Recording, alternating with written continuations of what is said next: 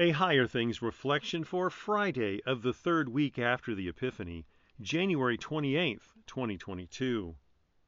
In the name of the Father, and of the Son, and of the Holy Spirit. Amen.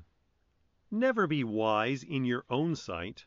Repay no one evil for evil. Romans 12, verses 16 and 17. In the name of Jesus. Amen. It seems like the smart thing to do. I mean, someone wrongs you, you wrong them back, right? If they speak evil of you, you speak evil of them.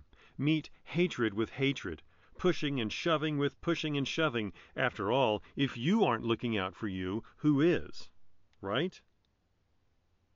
To all of that, you can hear Jesus saying, "O you of little faith." And he's right. Thinking that I am alone in this world with no one to look out for me but me, I often take matters into my own hands, only to end up lashing out at others. Yes, such little faith. You too?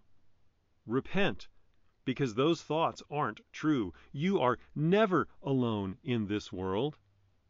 That our flesh insists on believing otherwise is just evidence of the unbelief still tucked away in our hearts. That's where all of our sin comes from. O you of little faith. Good news. The antidote is not you, but Jesus. For every proof of the unbelief you and I were born with, and that it will be with us all the way to the grave, Jesus answered for by his sacrifice upon the cross. All the evidence of our unbelief lies forever buried now beneath his death for us upon the cross. You are holy to God. You are his child. You are forgiven everything. God's gracious presence and happy smile are with you now and forever. Jesus' water, word, and supper promise you this.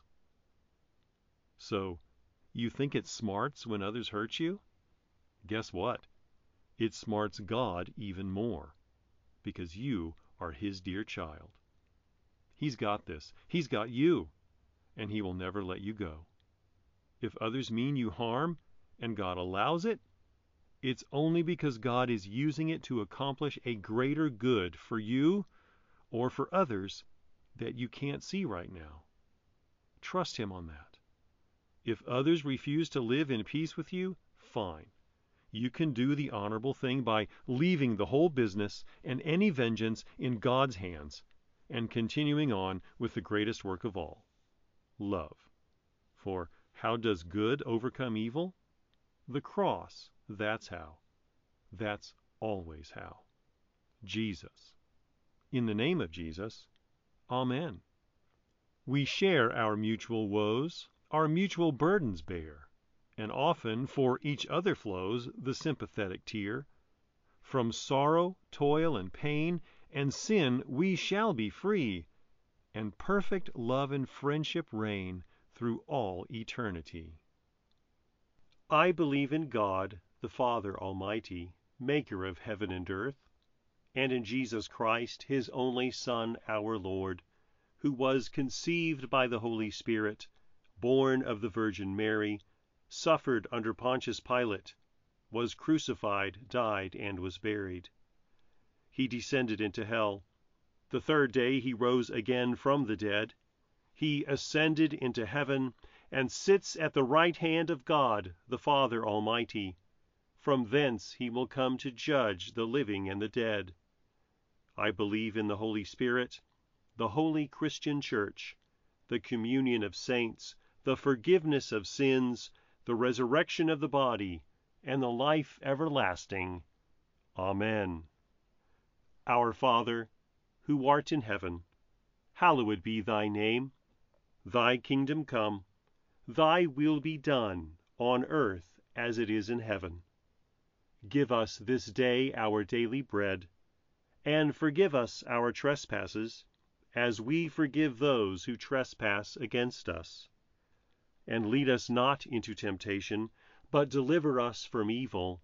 For thine is the kingdom, and the power, and the glory, forever and ever. Amen.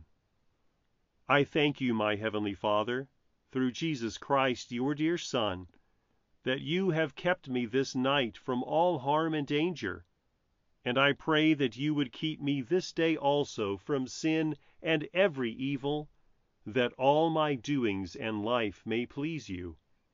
For into your hands I commend myself, my body and soul, and all things.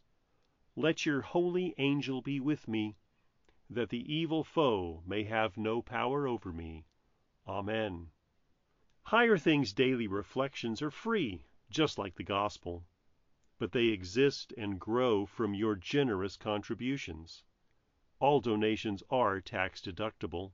If you would like to contribute to the work of Higher Things and support these daily reflections, log on to www.higherthings.org/reflections for more information.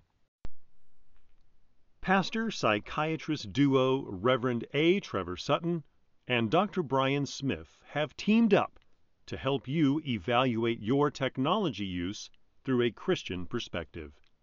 Learn how to form healthy, faithful technology habits with Jesus at the center. Redeeming Technology is now available from Concordia Publishing House.